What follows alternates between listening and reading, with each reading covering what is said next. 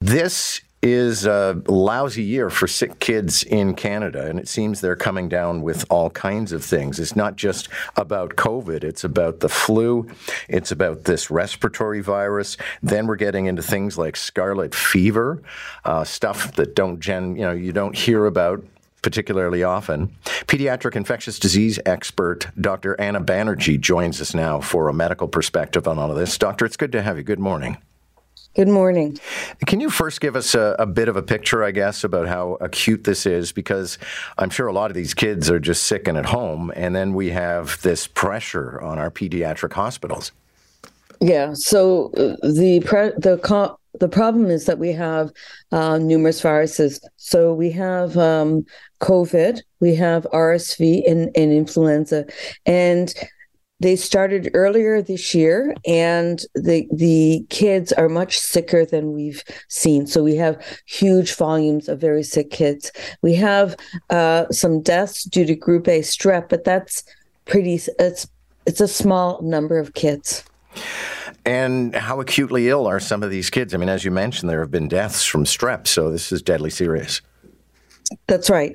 The situation is there's so many kids in the ICU, and that a lot of ICUs across Ontario and really across the country have had to increase capacity. I think some of them have even doubled their capacity.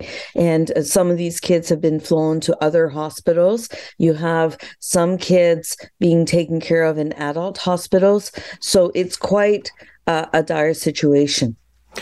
Now, there's a few factors that are being mentioned. Is there any support for this theory that kids were so well protected from viruses during COVID that now they're more vulnerable?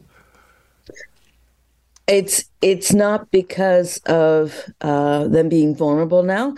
It's what's happened is the kids were protected. They didn't have the antibody, and a whole bunch of kids are being exposed at the same time. So you get these kids back to school. You don't have masks, and whatever one kid has, it's being spread. And some of the kids, for example, for RSV in the past 2-3 years, normally every kid within the age of 2 gets RSV, but now they haven't had it. So you have suddenly a whole bunch of kids being exposed to the virus, and you've got very high rates of RSV. It doesn't have anything to do with COVID directly. It's indirect. And another factor that people are talking about is we've gone back to being a bit more lax, apparently, in vaccines because people just have vaccine fatigue. That's right. And a lot of young kids have not gotten their flu vaccine or their COVID vaccines. And, that's something active that you could actually do to reduce the risk, especially of being in an ICU on life support. My guest is Dr. Anna Banerji, and one more question for you. Are there things we can be doing as a general public or a family can be doing to try and minimize this?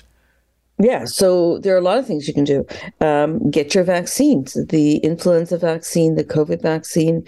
That's really important. Wear masks in any indoor space, on the subway, anywhere, grocery shopping, just wear a mask. Try to have smaller gatherings over the holidays.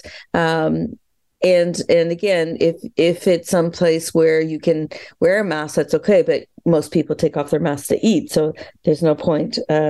Just trying to have smaller groups of people. If you're sick, stay at home. Even if it's a mild illness, stay at home, because what is just a cold to you could be RSV and could cause an infant to end up in the ICU. And again, if you have a sore throat with swollen lymph glands, fever, headache, abdominal pain, you need to get a strep throat swab. Thank you very much for this. Thank you. Take care. Pediatric infectious disease specialist Dr. Anna Banerji. A lot of takeaway from that conversation.